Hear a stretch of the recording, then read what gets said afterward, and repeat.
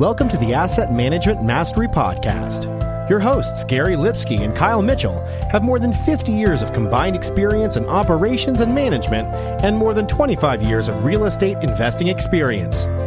This show focuses on educating syndicators and apartment owners on how to build systems and manage their properties more efficiently to become a best-in-class operator. 100% straight talk. Let's jump in.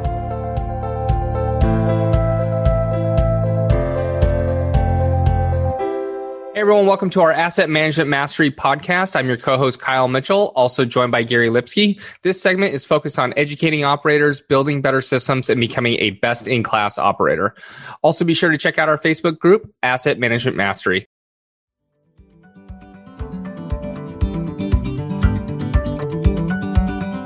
How many times have you thought, there has to be a better way, while working through endless rent rolls and historicals?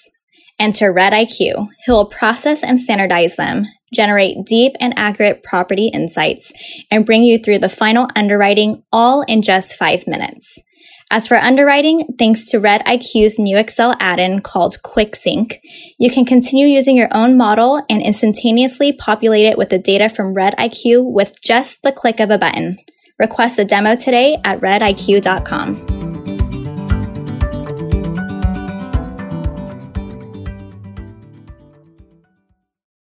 All right, today we have Charles Correa. How are you?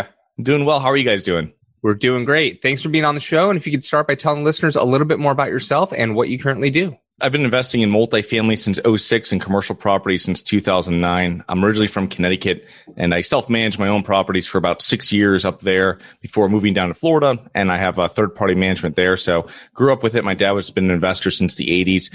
So grew up in the business. I like it. I started buying better properties than what my dad bought. He bought a lot of D-class stuff. So I learned that lesson, or he taught me that lesson. Thank God I didn't have to learn it myself, and just made sure that buying C+, and above. And now what we do is we focus on syndication in mainly the Southeast. Most of our assets are in Florida. Thanks for coming on board today, Charles. I know you work with a lot of international investors. We haven't used that yet, and I'm curious, how do you build your database of working with international investors? I have a podcast called Global Investors Podcast that, Gary, you've been on. There's a lot of U.S. only investors on there. And then there's also, I bring on a lot of professionals that have worked with foreign investors. It's a pretty straightforward process. When you're doing a syndication with passive investors, it's just going to be, I always say, like another 15 or 20% worth of stuff. And that's really where mostly when people are coming to you, it's not going to be a fast turnaround, or it's not someone that has to be set up in the United States first. Obviously, they can do it in their own name, but I usually will direct them to other professionals that really focus and specialize on it because there's a lot of nuances. And if they're going to set up a U.S. LLC, if they have a lot of money, if it's going to be a U.S. trust that's maybe owned by shares of a foreign company, how are they going to get their funds to the U.S.?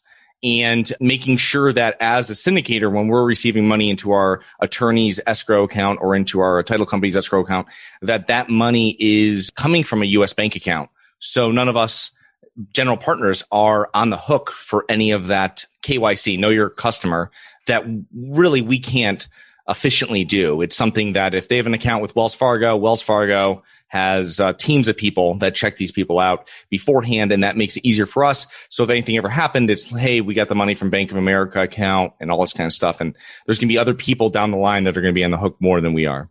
That's a really good information. You mentioned some of the cons, taking a little longer and about a little extra work. Any other, are there pros to working with international investors? Are there cons that we should know about? I hear all the time, and what I hear feedback from people that have been watching the media, what somebody overseas would be watching the media and be like, oh my God, like they're burning down these cities in the United States and everything like that. Same thing like when we saw the Hong Kong protests. And I was over in Hong Kong. I didn't see one protest. I was there for a month during one of the times. So it's the same thing, is that when I hear people, the first thing is about news and how negative everything is portrayed here. And that's something that you kind of have to explain and have them. You have a lot more savvier investors that have boots on the ground that know that. The other thing too is with taxes, that's going to be something else. Well, obviously they have to worry about their own taxes. You're just sending a K1 out. Hopefully they'll have like a US LLC somewhere, but it's going to be on the withholding that the GP is going to have to do with their funds. And it's just a couple more steps. It's just making sure that your accountant that's generating your K1s knows what they're doing and can file the withholding so that we're all in compliance with the U.S. government. Because obviously the U.S. government doesn't mind about foreign investors. They're just not going to, track down someone in Saudi Arabia that owns them money. So for taxes. So is that the 15% that you have to put aside for them out of their proceedings, or how does that work? Our accountant will put it aside for them, and it differs per deal, but it's going to be put in withholding, and then they'll get that back, whatever that percentage is that's set aside. They'll get that back when they file their taxes. Like a U.S. person with a W-2 would get their money back after they file their taxes in 2021 for 2020's taxes. It would be something similar. So they're not getting all their money up front like we would in the U.S. People are going to have their money, and it doesn't really matter if they're getting their returns in November. But right now, if you're getting your quarter one, that kind of stinks. But it's one of the things. The other thing, too, another pro, like you were asking about before, is that with international investors, I find a lot, too, that it's not always the return. Like you're dealing with a lot of more sophisticated credit investors here in the United States, and they'll say, well, I was going to get 18% IRR over here, 21 here. And it's nothing like that. It's much more security. It's consistent cash flow. I've been speaking to family offices that are looking to put money in the United States, and they were just saying, we have $2.5 million and we're looking for a 7% return. And this specific asset class, we're putting it in. And then we have this for this asset class. And that might be across the board for family offices, but I've also, when speaking to like in Hong Kong or different investors, and they'd be, it's always, they're not really, they'll be happy with a high single digit return. Whereas the United States, they might be looking for twice that, because if they're out at the conferences and everybody's, everybody sends you an email and tell them they just sold something and it was like 4 times their money or something crazy. And they want to get that again. And that's just, it's a little different. They're looking more for security of capital. They're looking to kind of spread it over. And it's really like protecting of their investment is number one, which should be for anybody. And then just having an investment that's going to exceed, or return that's going to exceed inflation. That's really interesting. And so obviously, once they've set up their own account, the legal side is basically done. But any other things from the legal aspect that other syndicators should know about taking investor money?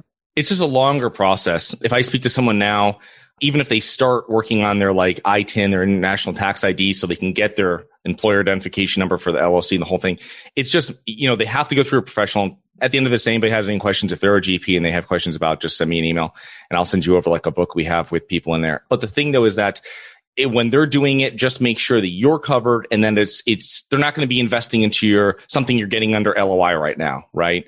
That's going to be something that's 6 months down the road. So with most new investors, I probably would think that they're going to build a relationship with who they're investing with, or should. So it's not really a huge problem. It's just that they know that. And I have expats too that invest back in the United States, and they usually will have a company that they keep, which makes it very straightforward. And then they're not on the debt. So that's something that makes it very clean, and they can be anywhere if they have that U.S. corporation. But those are the main things that I would look out for, and just make sure you're putting them with very good legal, and make sure that your accountant that's handling all of your K1 generations and all your payouts for distributions for your syndication knows what they're doing and has worked with some type of international investor before. So, any horror stories you have working with foreign capital? Not really. It's just, I wouldn't say horror stories. I've had people pull back during the eviction moratorium has been something in the United States, because a lot of other countries don't have this. So it's something that I had some investors in Hong Kong, and not that they had given me kind of a firm, soft commitment, but they were very interested in investing.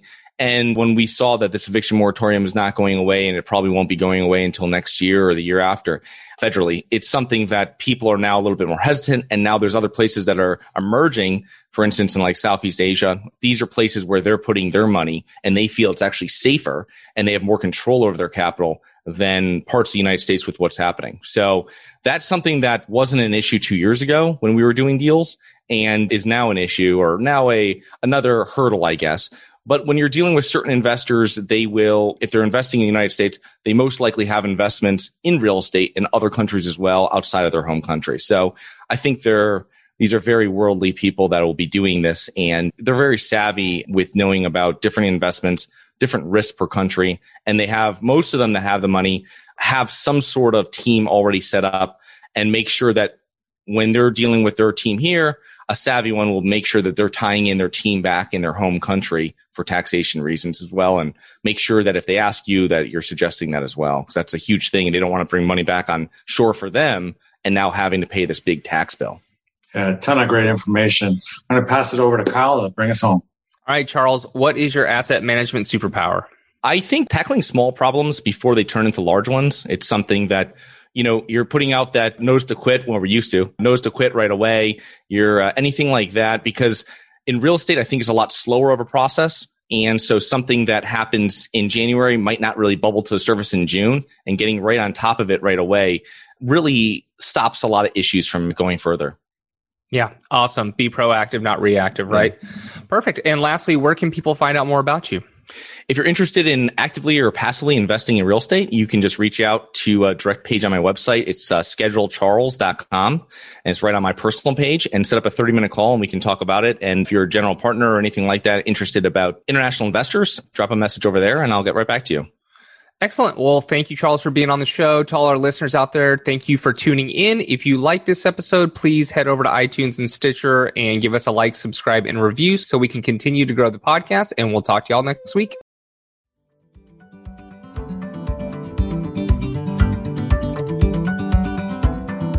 Choosing the right insurance coverage for multifamily properties isn't that complicated, if you know who to talk to. At the Garzella Group, we're uniquely qualified to help you navigate the range of policy choices you have, and we're committed to saving you 30% in the process. We do intensive market research and have nationwide relationships, so we can find coverage other insurance brokers simply can't. We should talk. Go to quotenow.biz, and we'll start the conversation.